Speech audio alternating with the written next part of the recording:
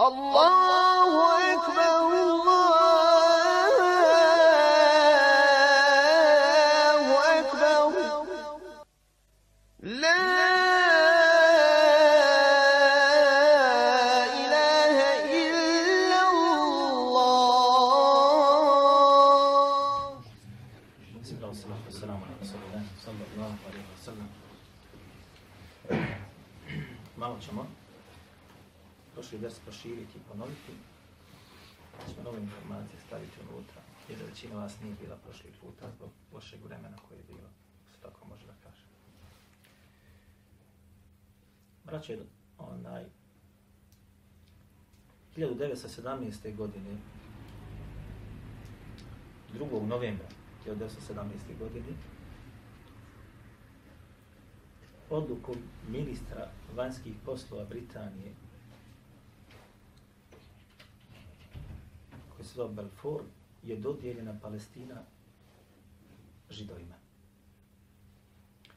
Odnosno, dodijeljena je ta zemlja za naseljavanje Židova u tom području.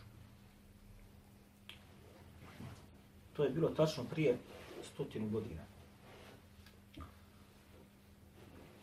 Prije par dana, u decembru mjesecu 2017. Jerusalim je dodijeljen kao glavni grad te židovske države.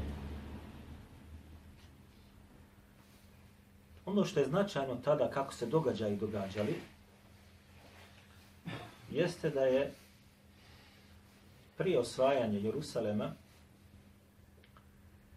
od strane britanske vojske i od strane arapske vojske tim područjem vladala takozvana Osmanska država ili hilafet koji je bio tada jedini mjerodavan. Ako se može tako reći. Britanci su uz pomoć ovoga čovjeka, Šarif Husein, evo vidite, Arab, sklopili sa njim savez koji je bio namjesnik od strane Turaka u Hidžazu.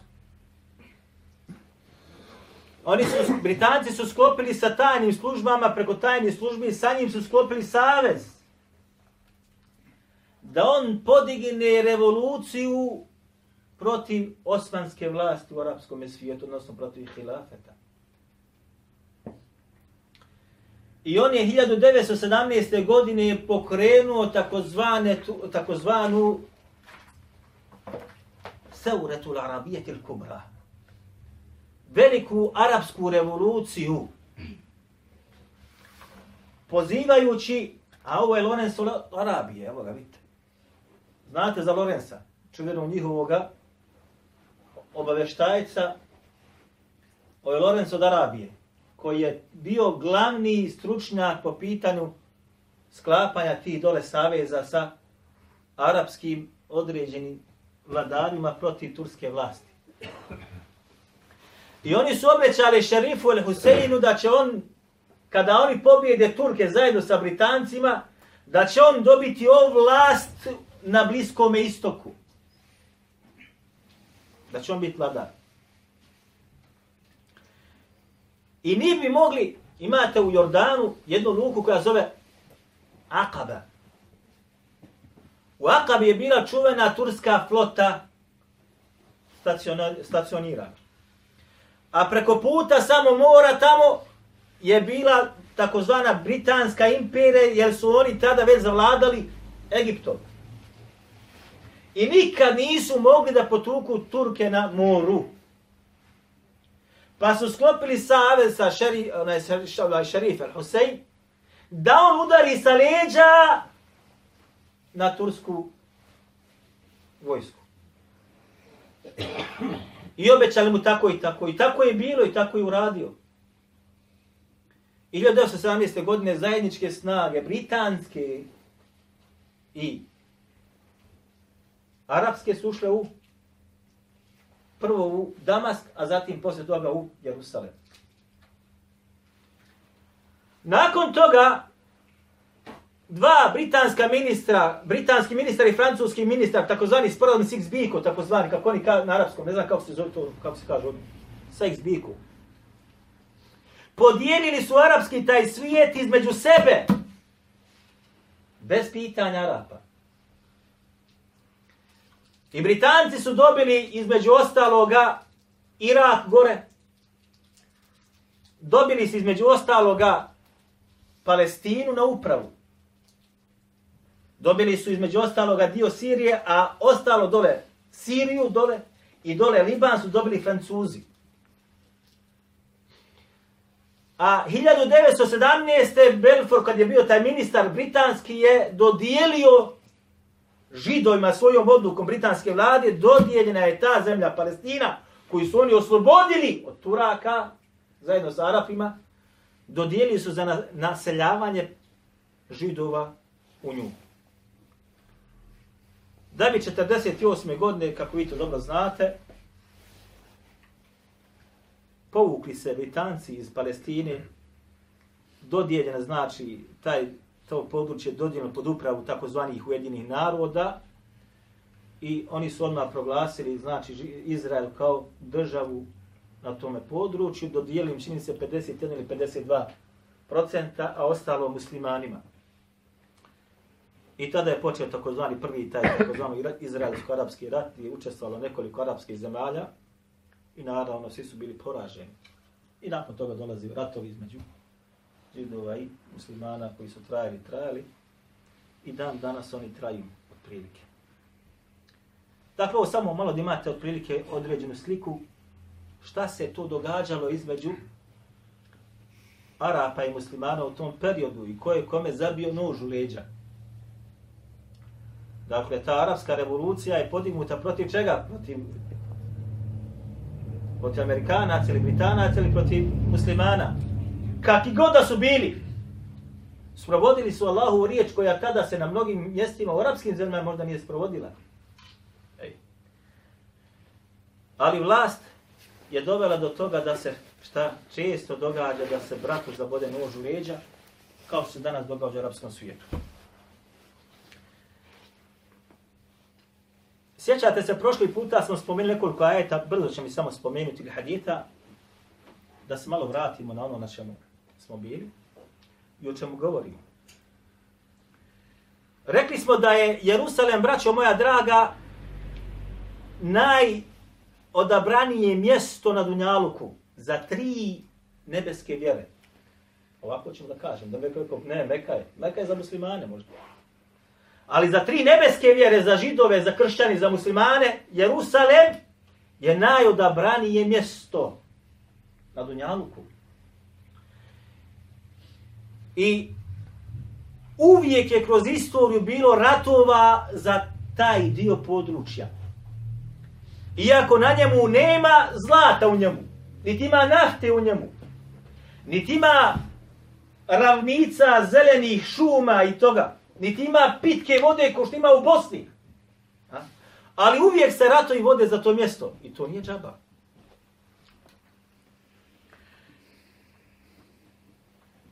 Sjećate se da smo rekli da je Allah Đelešanuhu jezikom Musa u Kur'anu pojasnio, objavio.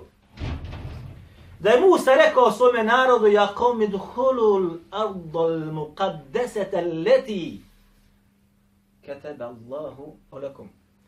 Uđite, kaže, u zemlju koja je šta? Muqaddese. Sveta. I koju je vama Allah Đelešanu nju propisao ili obećao da će biti vaša. Kada na drugom mjestu se vratite u Kur'anu, kaže Allah Đelešanu: Udhulul babe suđeda wa kulu hittatun nagfir lakum khatayakum wa sanazidul muhsinin. فبدل الذين ظلموا قولا غير الذي قيل لهم فانزل على الذين ظلموا رجزا من السماء بما كانوا يفسقون. Kad budete ulazili u taj grad, Jerusalem, kaže, uđite šta? Ponizno. Ponizno kroz vrata Jerusalema kad budete ulazili. وَقُولُوا حِطَّةٌ. I recite, tvoj oprost tražimo, naš gospodaru. نَغْفِرْ لَكُمْ خَطَايَاكُمْ. Mi ćemo sve grijehe oprostiti, kaže Allah. فَبَدَّلَ الَّذِينَ ظَلَمُوا قَوْلًا غَيْرَ الَّذِي قِيلَ لَهُمْ. Pa su oni koji su bili kako ne treba od Musa ovog naroda. Nisu bili čestiti vjernici. Pokvareni, bolesni, munafičkih srca. Zamijenili tu riječ sa jednim samo slovom koje Allah nije njima objavio da to urade. غَيْرَ الَّذِي قِيلَ لَهُمْ. Pa se zbog toga Allah Đelešanu njega kaznu veliku poslao. Koja je riječ? Kaže Allah, reste hitta. Reste samo šta oprost tvoj gospodaru i budite porizni kad budete dolazili kroz kapi. Oni su rekli himta. Dodali su samo nun. Nun su samo dodali. A to znači pšenica. Vrsta pšenice. Najbolja vrsta pšenice. Himta, himta.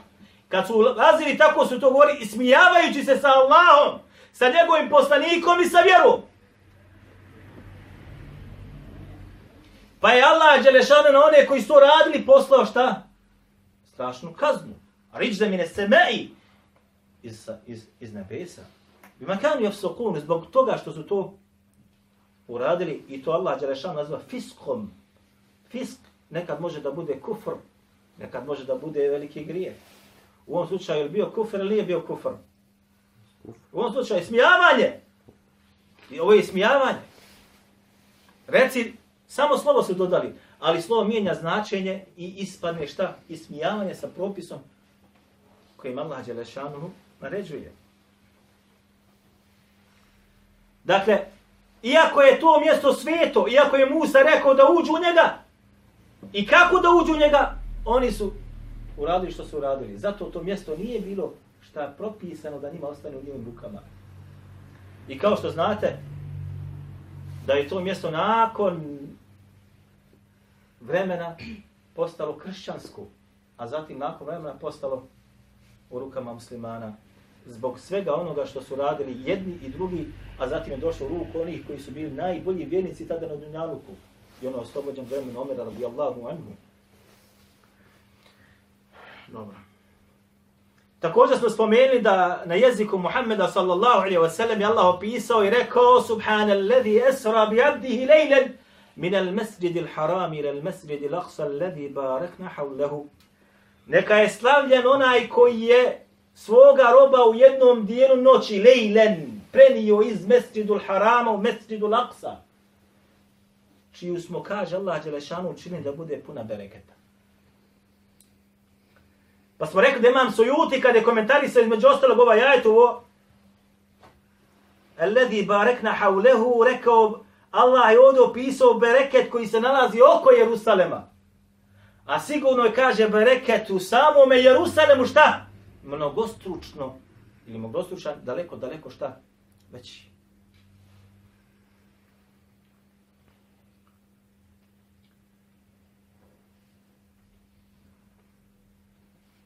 Dakle, svetost tog grada i bereket tog grada.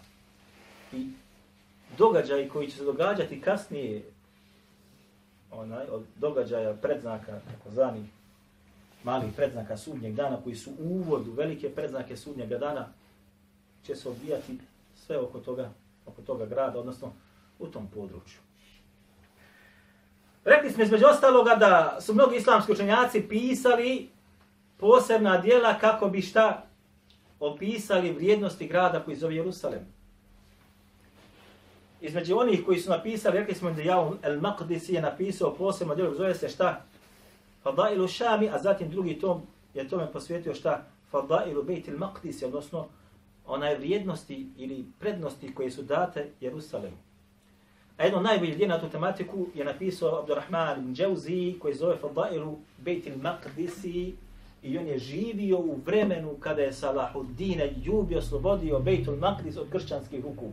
On je bio u Bagdadu i on je bio čuveni istoričar, čuveni faqih, čuveni muhaddith i istoričar, pa je zabilježio između ostalih u tome dijelu kada je došao haber da je Bejtul Maqdis ili Jerusalem oslobođen od kršćana.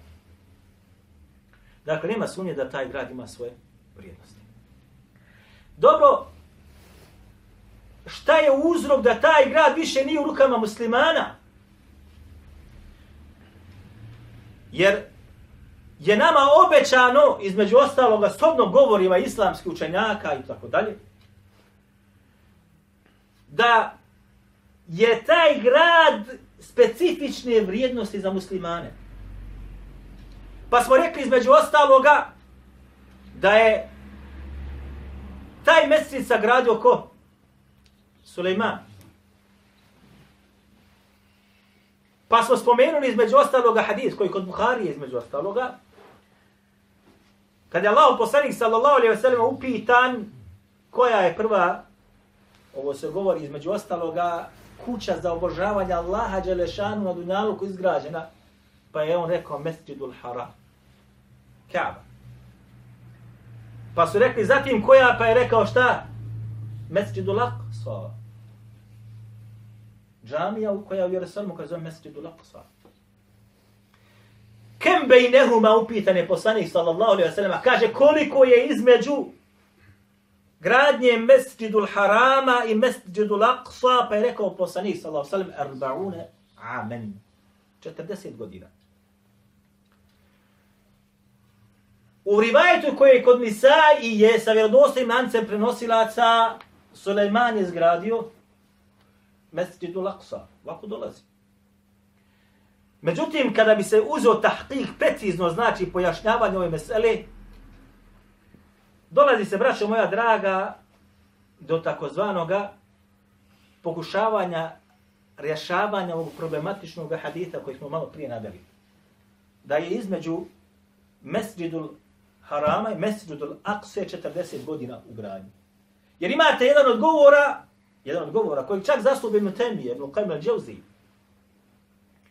i Ibn Hajar al-Asqalani, između ostalog Ibn Kathir, da je Kaabu sagradio Ibrahim. Sagradio, ne obnovio, ne podigao na temeljima koji su bili. Da oni smatraju, on je nju izgradio. A između Ibrahima i između Sulejmana je preko 1000 godina. Imate drugi govor po pitanju Kaabe da je Kaabu sagradili su ko? Meleki. Imate treći govor da je sagradio Adem. Alejhi salam.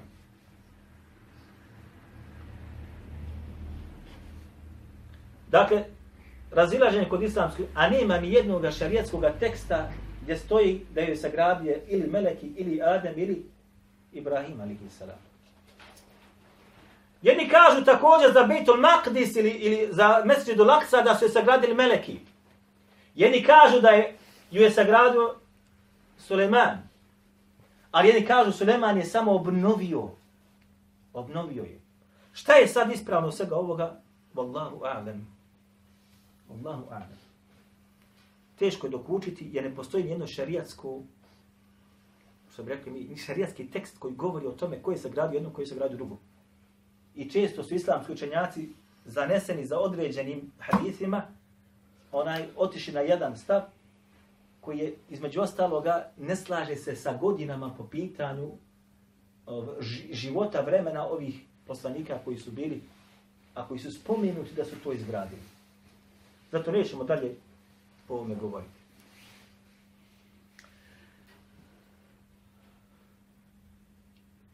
Druga stvar, rekli smo da je Allah dželešanu poslanika sallallahu alejhi ve sellem u jednom dijelu noći prebacio iz Mekke u Jerusalem. A zatim ga iz Jerusalema, iz Mesdžidul Aqsa, podigao u nebeske svodove. I objavio mu najuzvišeniji ibadet tjelesni, a to je šta? Namaz. I rekli smo, mogu je Allah subhanahu wa ta'ala da ga podigne iz Mekke, ali ga je podigao odakle? Iz Jerusalema. Iz Mesdžidul Aqsa. Na jedan događaj kojeg Mu'tezile nije čuo skroz. Mu'tezile nije čuo mi'rađ, postojanje čega mi'rađa. Uspinjanje poslanika sallallahu alejhi ve sellema u nebeske sfere. Oni to nije čuo. Zašto? Kad to je posvađano sa razumom. I kad nema nijednog dokaza u Kur'anu. Oni ne nije čuli Isra, da je prebačen poslanik sallallahu alejhi ve sellem iz Mekke, ali nije čuo šta? Mi'rađ. Uspinjanje poslanika sallallahu alejhi ve selleme na mjesto gdje je Allah dželešanu poslaniku sallallahu alejhi ve sellem između ostaloga šta naredio namaz. Oni to nije čuo. Iako rivajete gdje? Kod Buhari i njegome sahihu. Zatim između ostaloga vrijednosti tog grada ili te džamije, jeste da je poslanik sallallahu alejhi ve selleme nakon naredbe o namazu i kad se čak iselio u Medinu, okretao se prema gdje? Prema Mesdžidul Aqsa u svome namazu. I to je činio, kako smo rekli, koliko? 16 mjeseci i nekoliko dana, ušao u 17. mjesec. Okrećući se gdje? Prema Mesdžidul Aqsa, nije prema Kabi.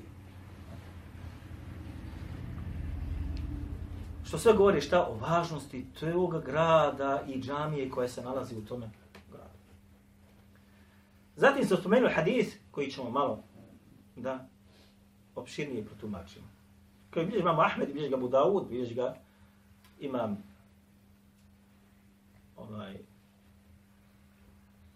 bilježi ga u Šu'ab al-Imanu, bilježi ga Bejheqi, koji je vjerodostojan, između ostaloga, u najmanju ruku sa Hasan, ali šejh Albani ga ocjenio sa Sahihom i ostali.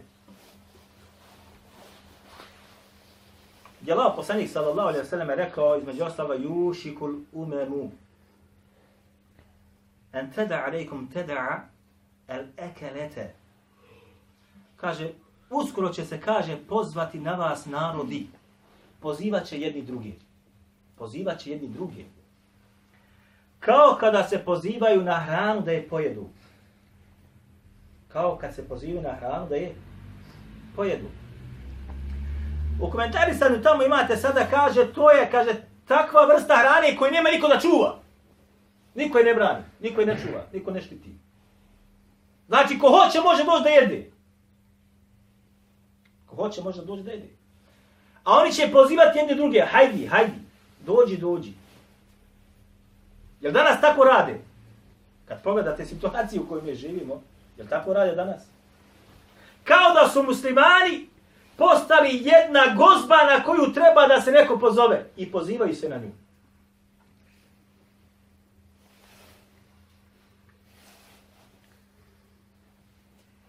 Kale qailun, pa je rekao, ovaj hadis dobro Taubana, pa je rekao qail, ili onaj čovjek je neki rekao, kaže, min qilati nahnu jevme idin.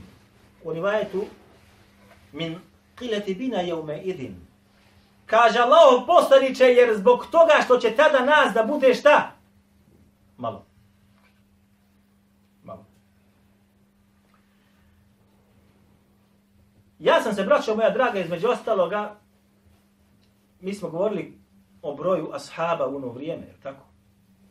Precizno se vratio na ovu meselu. Broj ashaba po govoru islamskih učenjaka nije prelazio 124.000 maksimalno. I ovo je govor imama Sujutije. Ebu Hatim ar-Razi kaže 114.000. A As-Sađi, kako navodi Hafid al-Iraqi, kaže 60.000 ashaba je bilo. A rekli smo prošli puta definicija ashaba jeste, ashab je svaki onaj koji je vidio poslanika sallallahu alejhi ve sellem, primio islam, vidio poslanika sallallahu alejhi ve sellem. I naravno i zatim da umre na tome. Kao musliman. Ne koristi ništa što si ti bio ashab, a umro kao nevjernik. Ne boji se ashabom. Dakle, da je vidio poslanika, primio islam, vidio poslanika sallallahu alejhi ve sellem i umro kao musliman. Smatra se ashabom. Dakle, maksimalna brojka 124.000. Vratio se na djelo od Hafida ibn Hajar al-Asqalanija, al-Isaba fi tamyizi as-sahabe. Ja Hafid ibn Hajar al-Asqalani pokušao u tome djelu da sabere sve imena i prezimena ashaba koji su igdje ikako spomenuti. Da li kroz historijska djela? Da li kroz hadijska djela? Ili ono što se nalazi u tefsiru, ali opet vezano za hadis, brzo je preko lanaca prenosilaca. I broj ashaba u tom njegovom djelu prelazi preko 12.000. Mogu vam točno reći, imam tu popisano sve.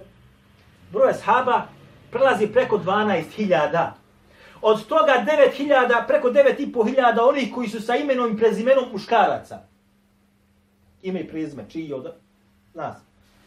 1000 i nešto je oni koji imaju kuna ili nadimak određeni. A zatim dolazi dolaze žene sa imenima i prezimenima, jel, što bi se reklo, a zatim žene sa nadimcima. Uglavnom broj prelazi preko 12.000. 12.000. Od onih koji su spomenuti u knjigama. Od 124.000 za koji se smatra, ovo su procjene, 12.000 i nešto imamo zabilježenih imena i prezimena shodno rivajetima koje prenose ili shodno događajima koji su vezani za nekoga od njih, koji su spomenuti u knjigama. I tu ulaze šta? Muškarci i ulaze u to šta? I žene. I u to ulaze također i određena djeca koja su poput Abdullah ibn Mesuda, koji tad nije bio, Abdullah ibn Omera između ostalog, koji nisu sad bili odrasli, veoma odrasli ljudi, Abdullah ibn Omer u stvari.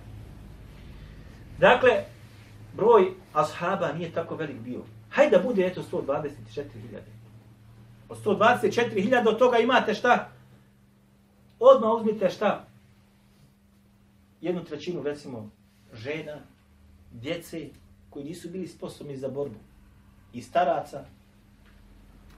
Min qilati nahnu yawma idin ya Rasulullah, kaže zar zbog toga Allahov poslaniče što će nas tada da bude šta malo.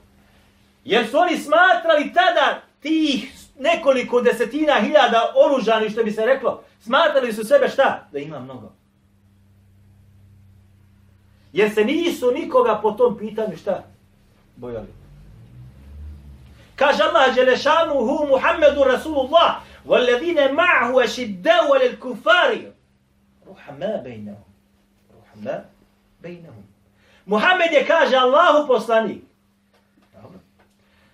Vi imate sada Mevlud, mjesec Mevlud je sad ovo.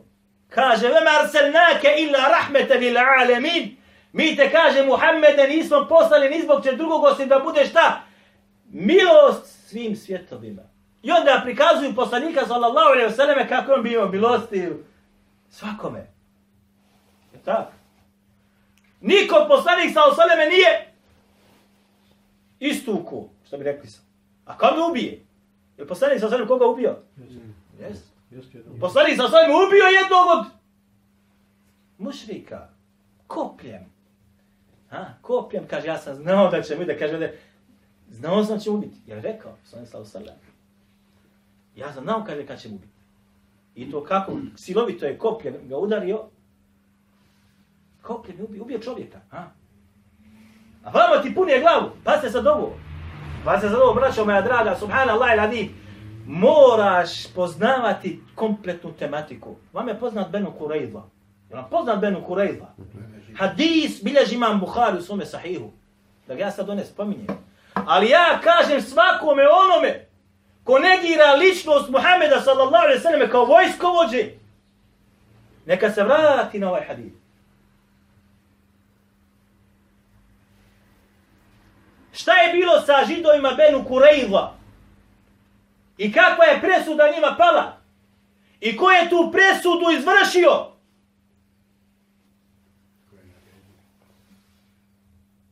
Ko je odobrio ovako, ću ja reći? Jer je Sa'd ibn Mu'ad presudu donio. A poslanik sallallahu alejhi ve sellem rekao, presudio si presudom onoga koji je iznad 7 nebesa.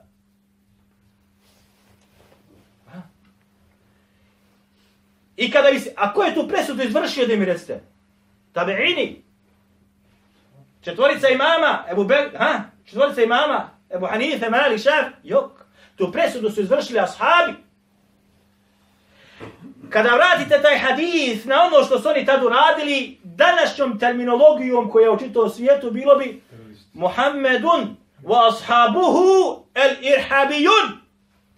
Muhammed i njegovi ashabi su teroristi. Sallallahu alaihi wa sallam. Zato kaže Allah ovdje, Muhammedu Rasulullah, Muhammed je, kaže Allah poslanik. Walladine ma'ahu, nije samo stao na tome. A oni koji su kada sa njim, ko je bio sa njim? Ashabi. Ašidda'u alel kufari. Šta znači ovo ašidda'u alel kufari? Rahmetli je prema nevjernicima, milostivi prema nevjernicima, rahmetun lil alamin. Žestoki su prema nevjernicima. Nema pardona, bola. Ovo danas što imate, ovo je ono rahmetun il alemin što su muslimani danas. Danas su muslimani šta? O, milost prema svjetovima. On tebe nožem, a ti njega hljebom. Vidite šta nam radi danas u svijetu? I muslimani opet kažu, mi nismo teroristi. Ima li veći terorista od onih koji se bore protiv islama muslimana, braćo moja? Ruhamau bejnehum, a kaže milostivi su između sebe, jedan prema drugom, vjernik prema vjerniku. Ovaj ajet se je danas okrenuo. Da ovaj ajet danas se okrenuo.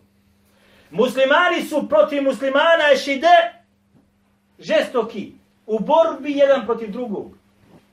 A ruhama sa kafirima. A milostivi su prema nevjernicima. Pogledajte, subhanallah il azim, ovo je četvrti kog ja pamtim,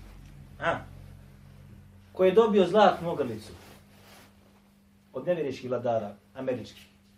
Sjećam se, prvo koji je došao Bush, dobio zlatnu ogrlicu, koja vrijedi samo Allah zna. Pa je došao Clinton, dobio zlatnu ogrlicu. Pa je došao Obama, dobio zlatnu ogrlicu. Pa je došao Trump, dobio zlatnu ogrlicu. Trump sad kad je došao, ne samo dobio onaj zlatnu ogrlicu, nego još 450 milijardi sa svom povuku iz arapskog svijeta, muslimanski par. Nije prošlo mjesec dana, odnosno 6 mjeseci nakon toga, on je proglasio Jerusalem glavnim gradom Izraela. A s druge strane, vjernici koji vjeruju Allaha dželešanu u tim zemljama i sličnim se proglašavaju čime? Teroristima. I protiv njih se bori i oni se zatvaraju. Dakle, ajde se skroz šta? U praksi današnjih muslimana okrenu u njuhim očima.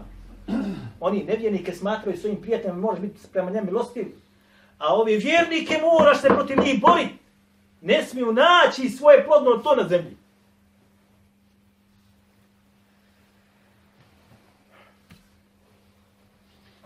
Ja ejuhen nebiju, kaže Allah dželešanu, ja ejuhen nebij, džahidil kufare vel munafiqin, maglub alejhim. Subhanallah il-azim. Ovo, braćo, da je objavljeno nekome drugom, ali kaže Allah, je o vjerovjesniče, džahidil kufare vel munafiqin. Bori se, kaže, protiv nevjernika i protiv munafika. Maglub alejhim. Šta je glilva? Šta je? U toj borbi prema njima, kad se budeš borbi, budi mehak. Blag. Kakav da budeš? Strug! To je govor Allaha Muhammedu sallallahu alaihi wa sallam, koji je rahmetun lil alamin, kako vi kažu, milost svjetovima. Jest rahmetun lil alamin. Vama arsalnake illa rahmeten lil alamin. Nismo te kada poslao si milost. Kad treba da bude rahmet. Ali kada se Allahove granice krše, nema rahmeta.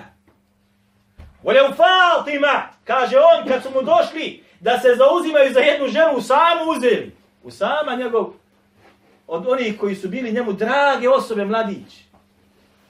Usama ibn Zaid. A Zaid ibn Harithe, šta je bio poslaniku sallallahu alejhi ve sellem? Posinak bio. Pa je on volio Usamu posebno. Pa kad jedna od žena ukrala, rekli su sami da se ide zauzimati kod Allahovog poslanika sallallahu alejhi ve selleme, jer se treba ruka da osjeća, jer je ukrala više od 1/4 dinara. Jer je poslanik sallallahu alejhi ve selleme između ostaloga rekao, nema sjećanja ruku ispod 1/4 dinara. Zlatnog. 40 eura to vam je prilike. S nekom računom, ja. 40 eura krup.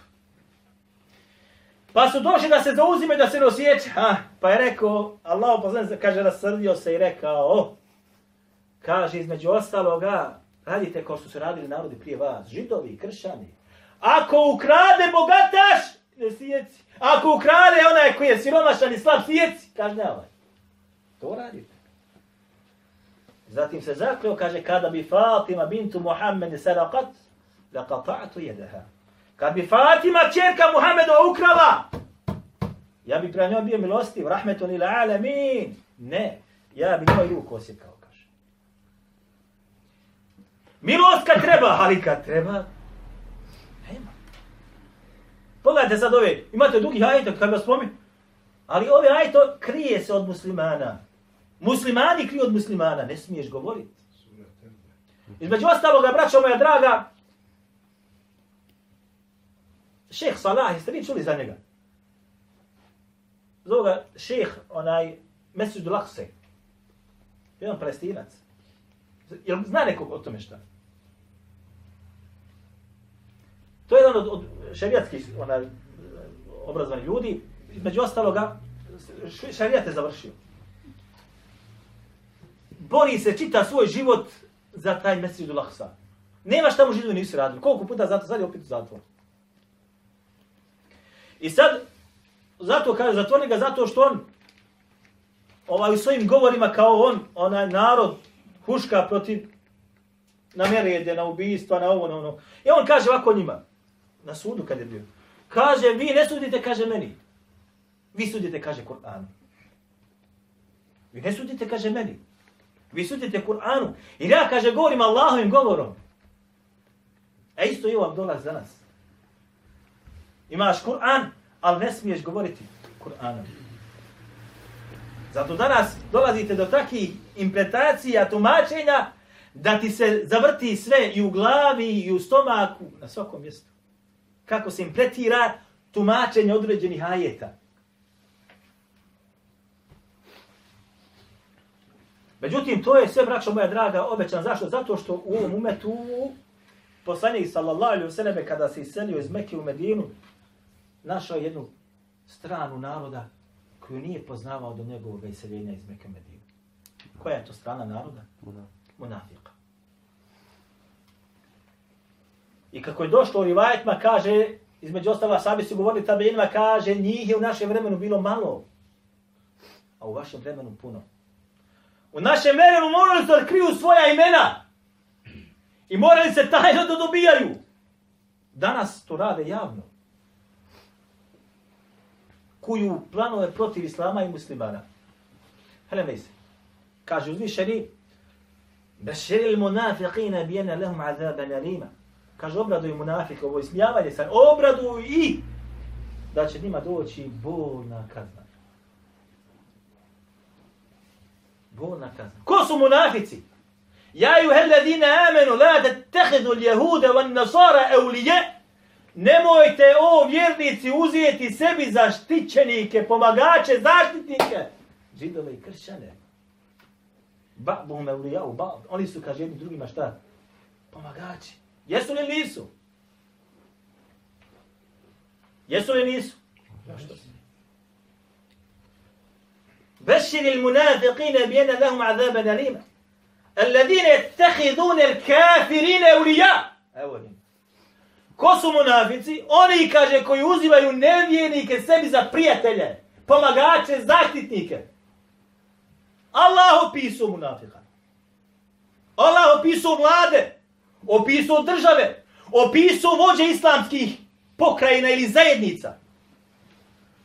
الذين يتخذون الكافرين أولياء. Oni, kaže, koji uzimaju sebi, kaže, nevjernike za zaštitnike i pomagače. Ja ayyuhalladhina amanu, drugo mjesto. Ja ayyuhalladhina amanu. La tattakhidhu bitanatan min dunikum. Nemojte, o vjernici, slučajno da uzmete sebi pomagača nekog mimo od vas. Nekog mimo od vas. Ako ćeš neko da ti bude pomagač, mora da ga traži gdje, u kome? U vjerniku, makar novotar bio. Makar novotar bio. Ne smiješ pomoć da tražiš od nevjernika. Jer davno je kod nas rečeno, onaj što ti kaže stoji, ako kaže imaš jednoga, stojiš, sjediš sa njim za stolom. Sjediš, jedeš i piješ, a jednog imaš dole, kaže, u vreći, pod nogama. Onaj, kaže, što ti misli u vreći, to ti misli, kaže, ovaj za stolom. Jel tako narod u nas govorio ovdje? Uzvrat je to bilo popularno. Sad se o tom ne smije pričati. Jel tako bilo? To nas je vjera naučila tako. Alladine ittakhiduna al-kafirina awliya min duni al-mu'minin. To su, kaže, oni šta? Ko su munafici? Oni koji uzimaju kao nevjernike za zaštitnike i pomagače. A Ajabtaguna indahumul izze, zar kaže traže ponos i čast i snagu kod njih. Kod nevjernika. A kod koga je to sve? Izzata lillahi jami'a. A sva snaga pripada i čast kome? Kod Allaha ćeš je da nađeš. Odnosno, busola je danas kod umeta Muhammeda sallallahu alejhi ve selleme usmjerena u pogrešnu stranu. Pogrešnu stranu je usmjerena. Ba'duhum awliya'u ba'd, jedni su drugima pomagači. وَمَنْ يَتَوَلَّهُمْ مِنْكُمْ فَإِنَّهُ مِنْهُمْ. A onaj, kaže, ko od vas bude njih uzeo sebi za pomagača ili zaštitnika, فَإِنَّهُ مِنْهُمْ, on pripada šta? Njima. Šta znači ovo? Moraš nositi muslimansko ime. Toliki je to grije. Toliki. A pogledajte šta se danas radi. Zato nije čudo što je situacija ili stanje ovako u kome se nalazimo. Pa su rekli šta? Allahov poslaniče, zar će u nas, kaže, tada biti šta? Malo. Jer nemoguće da mi šta izgubimo. Ja sam ta spomenuo djelo Zječat Ustulu glave. Sjećate se ga. Ovdje sam dvije štampe. Ustulu glave koje napisao Ibn Athir.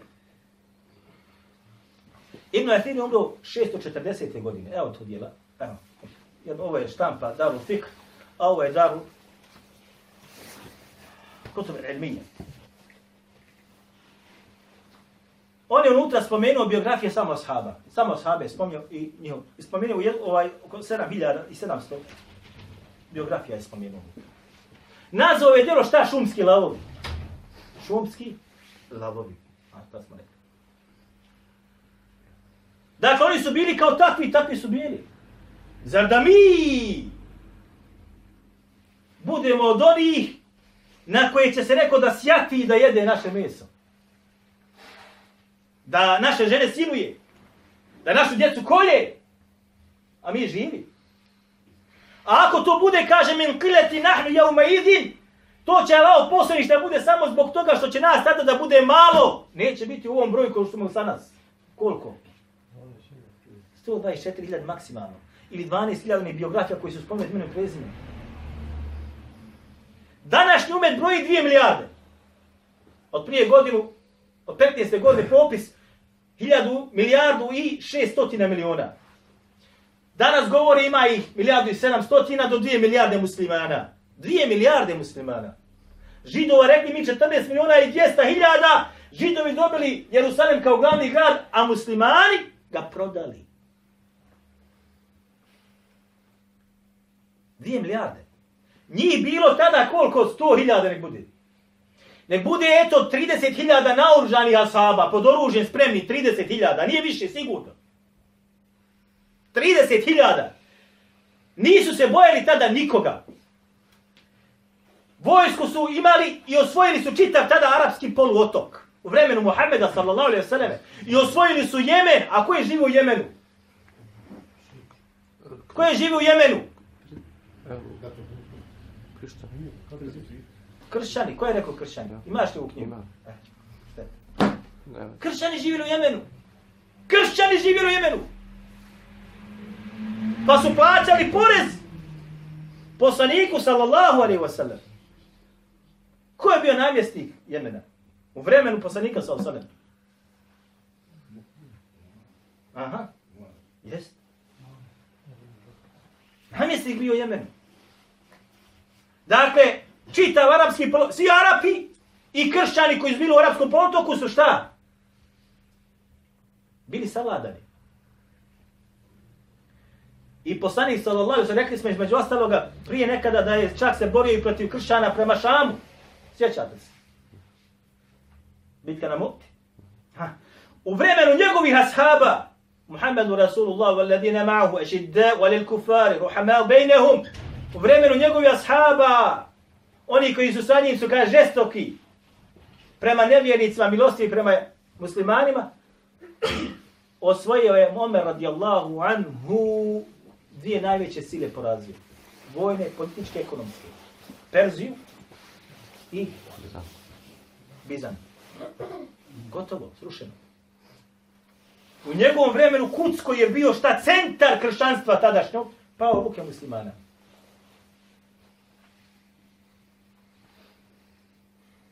Sa tih nekoliko desetina hiljada boraca. Pa kaže poslanik sallallahu alejhi ve selleme bel entum yawma idin katir. Naprotiv kaže vi ćete tada da budete šta? Biće vas mnogo. Danas nas ima eto što kaže 2 milijarde. Lakinnakum gutha ke gutha is-sayli. Ali ćete da budete vi poput bujice. Vi ćete da budete poput onoga što se bude našlo na bujici.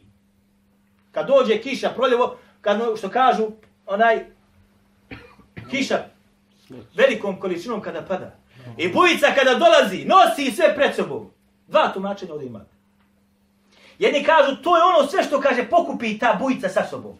Najlone, kese, flaše, pivske flaše, da, pivske flaše, muslimana. Pivske flaše muslimana. Sve što onog smeća pokupi gore u tom koritu, na toj vodi, pa se čalaka od onu obalu, prevrće se, okreće. Poslanik sallallahu alejhi ve sellem je tako opisao muslimana da će da budu guta, to je guta. Nikakve snage nemaš u sebi. Čmokom te malo dijete pukne, ne smiješ ga dirnuti. Jer židov će malo dođe sad, evo jedno židovče neka dođe bilo gdje u svijetu i neka uzme jednog od najučenijih ljudi i neka pukne čmokom, ne možemo ništa. Ne možemo ništa. Eto situacija kakva je došla. Jedni su rekli, gusta jeste, kaže, kada dođe ta bujica nosi, znate kad dođe prljavo sve, pa ona se pjena gore, kaže, nabere. I napuši se, kaže, onaj balon. Sve prazno unutra. Uzmeš iglu, pukne. Nema ništa, nema nikakve snage.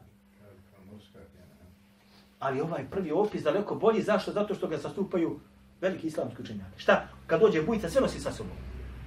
I ono što se nađe u toj bujici nema, volam, nikakve snage nema. Jel tako ili nije tako? Autobuse prevrće ispred sebe. Ako ste gledali poplave kad dođe, autobuse, kamione, auta. A da ne govorimo o flašama pijskim i ostalim. Tako je poslanik sallallahu alejhi ve sellem opisao muslimane da će biti. Zatim kaže dalje: "Wa la yanza'anna Allahu min suduri a'da'ikum ila aduwwikum al-mahabata minkum." Allah će, kaže, iz prsa neprijatelja vaših istrgnuti strah od vas. Al-mahabe. Nije mehabbe. Mehabbe je šta? Šta je mehabbe? Šta je mehabbe? Ljubav. A mehabbe jeste šta? Da nemaš nikakvog straha. Allah iskinuo strah iz njihovih srca prema muslimanima. Zato dolazi na tu sofru.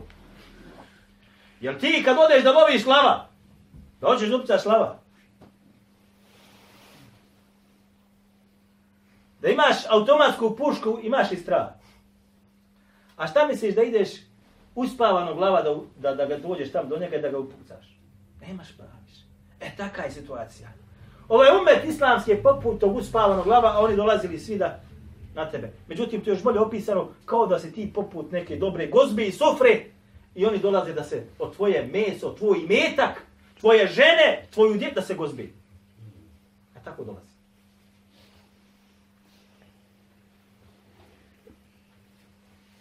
وَلَيَكْذِفَنَّ مِنْ قُلُوبِ وَلَيَكْذِفَنَّ فِي قُلُوبِكُمْ الْوَهْنَ وَلَيَكْذِفَنَّ فِي قُلُوبِكُمْ الْوَهْنَ.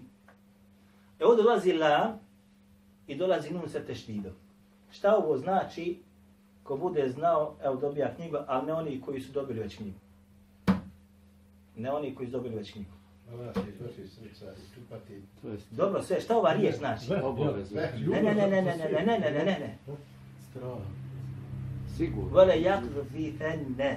Znači sigurno to. Ljubav prema materijalu, smrt prema... Nije. Šta znači ovaj lam što je došao? I nun teštid. Biće to obavezno. To će sigurno doći, već šta... 100% potvrda. 1.000.000% će se to dogoditi. 1.000.000% to će se dogoditi. kida tako da bolazi. Jedan na početku, na kraju. Da je samo nun došao bez teždida, ogromna stvar. Još došao mu šeddeš, da? I sigurno će, kaže Allah, u vaša srca da ubaci el-vehn.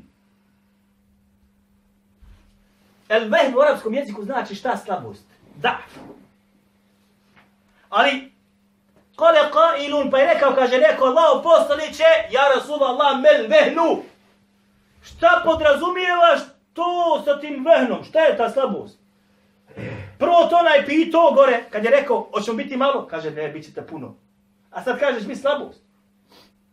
Negirao da će nas biti malo, rekao da će biti puno, a sada kažeš da ćemo biti slabi. Kako to, subhanallah il-adim. Zbog toga nisu to razumjeli ashabi, Allah poslanika sallallahu alejhi ve sellem. Jezički razumljivo. Ali, shodno govoru njegovom, kako je ono pisao, ne kontamo dobro. Neuzu billah. Nismo dobro razumjeli Allah poslanici. Pa kaže Allah poslanik sallallahu alejhi ve sellem: "El-hubbu dunya." Hubbu dunya. Hubbu dunya. Wa kerahijetu mevti. El-vehn nam je, kaže, ljubav prema dunjaluku i mržnja prema smrti.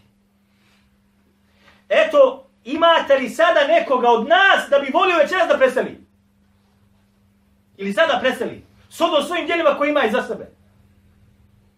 Da mu je susret sa Allahom drag. Ako ima malo, ima sigurno. A imate nekoga od nas da razmišlja o tome šta će da napravi sutra, preksutra ili u ovoj godini, šta će da izgradi ili sagradi ili šta će da kupi od motornih vozila. Ima se sigurno. I svako od nas sigurno odgađa sebi moment kama nije meni još vekat, nije meni još vakat. Da neko ti kaže nije meni vakat, ba kontam ja još. Kako kaže u mene mati, to zvijezno sigurno zna. Kada je preselio Omer Karamujić, ko od vas sjeća se Omera Karamujića? To je bio djed od Hadži Alije Muji, je tako? Kad je on preselio, Otac je... Omer, može otac Omer. Omer, ja. Osman je djed. Tako je. Sad ja ne znam da li Omer ili Osman u pitanju. O kome se radi.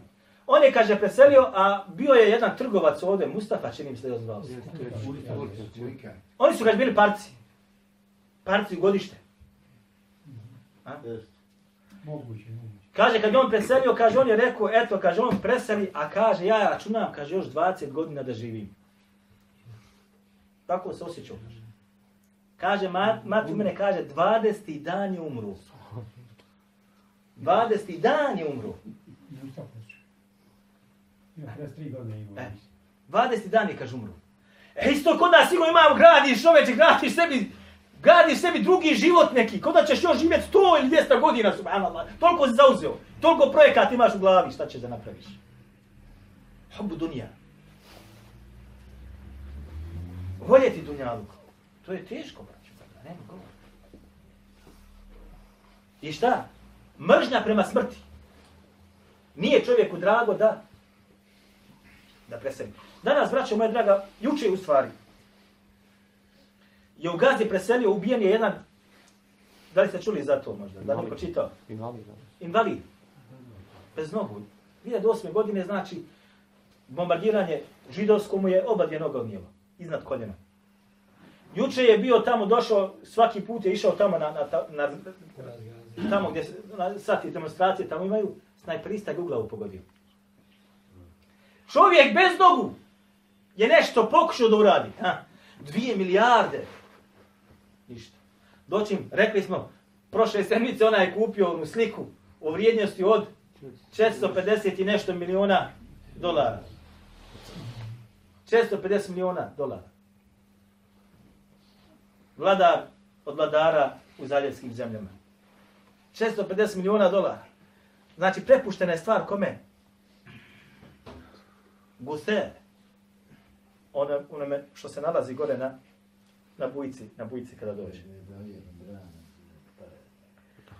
Dakle, otprilike, ako se varam, to je ono što smo trebali da... Imam još nešto. Zaboravit ću. Imam još nešto.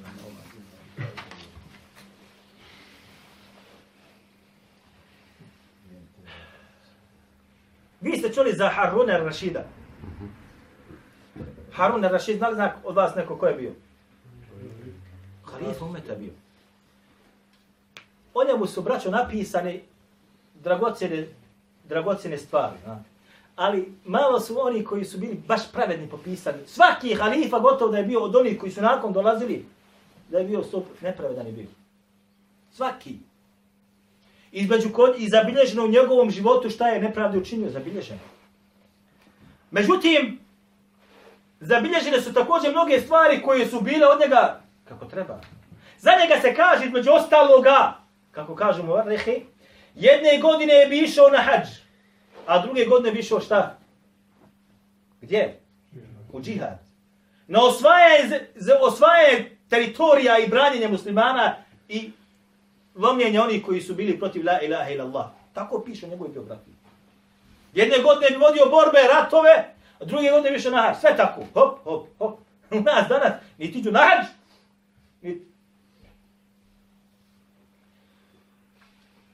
u njegovom vremenu ovo bilježi između ostalog Ibn Kathiru al-Bidaj na Nihaju.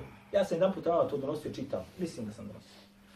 Međutim, odlučio sam da pronađem učenjake koji su zabilježili što bliže njegovome životu.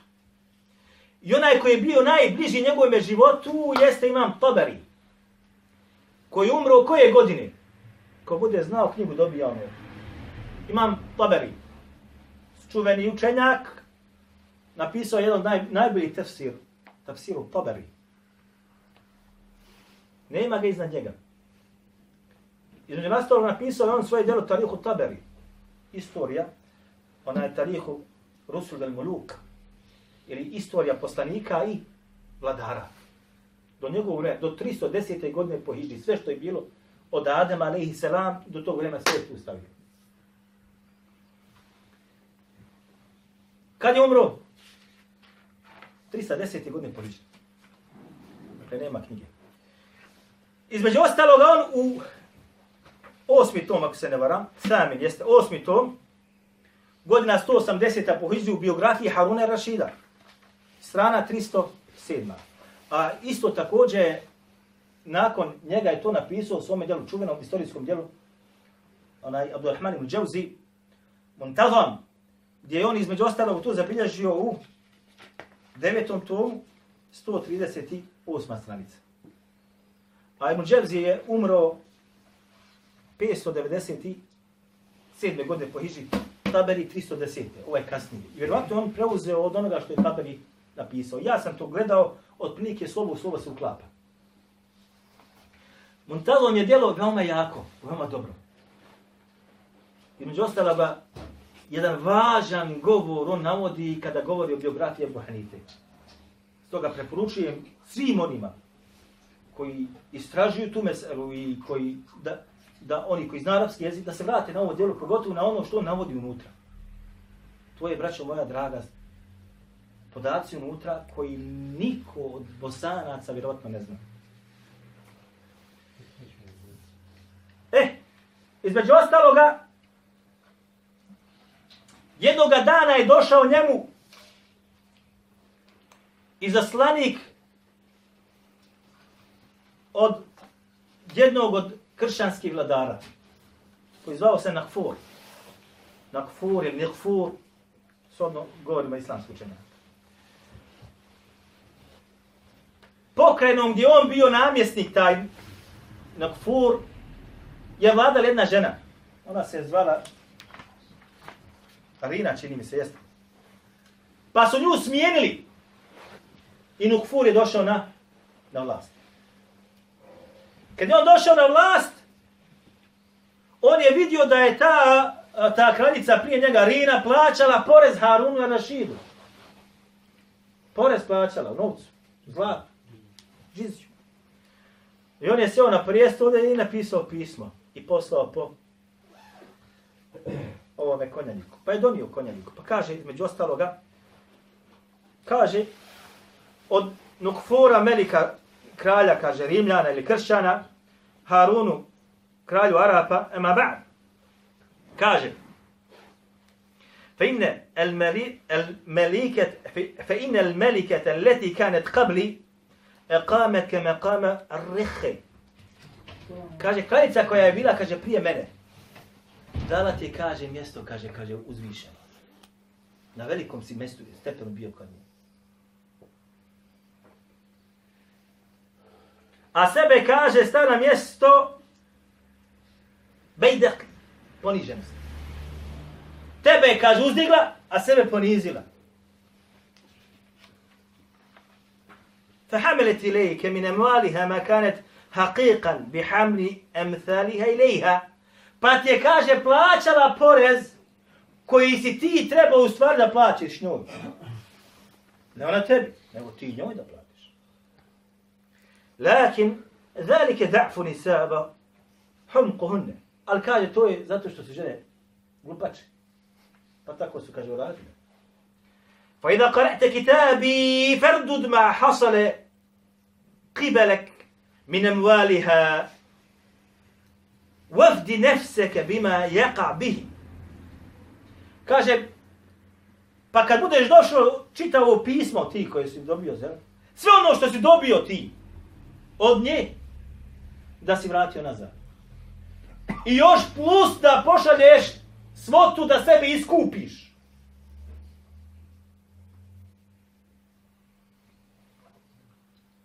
Va illa fasayfu bainana wa bainak. Ako ne budeš to, kaže, uradio, između nas i tebe biće sablja. Jer danas ovo rade muslimanima, vladarima, danas rade ovo. Nisu ovako strogi u ovim prijetnjama, ali sam da se pojavi, gotovo je. To znači to. Braćo moja draga, znajte dobro da zapadne zemlje dirigiraju ko će da bude princ, ko će da bude vladar, ko će da bude predsjednik u arapskoj muslimanskoj zemlji. Postavlja kad hoće, koga hoće, ali da ostaniš moraš platiti. Da ostaniš moraš platiti i novcem i uslugama. Pa kaže, između ostaloga kažu, toliko se je rasrdio Harun al-Rašid da ga nismo nikad vidi tako rasrđenog. Niko nije smio da pisne. Pa je rekao, okreni stranicu. Inače se piše pismo, kad dobiješ ti pismo, to ostane kod tebe. A ti dadneš da se napiše, da se... Aha, on kaže, ne, okreni, kaže samo. Okreni stranu. Nema drugo da se piše. Kaže on ovako, Bismillahirrahmanirrahim.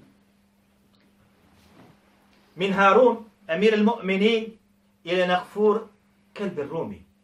Kaže od Haruna, vođe vjernika, do Nakfura ovoga, Nakfur, kelbu Rumi. Pseta kršćanskog.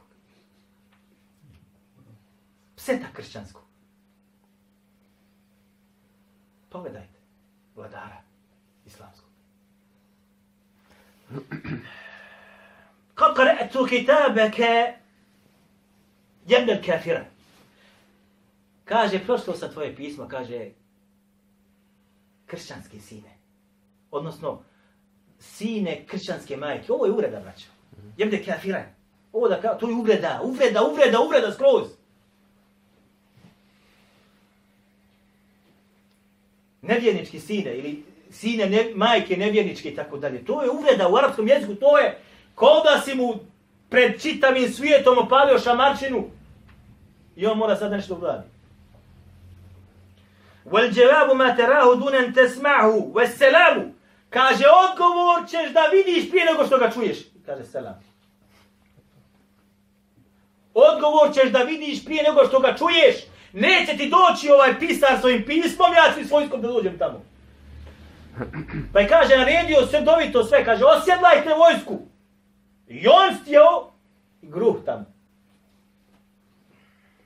Obsjedao, razrušio, porušio i na koljena pao pred njega i koliko treba još da plaćam, plaćat ću.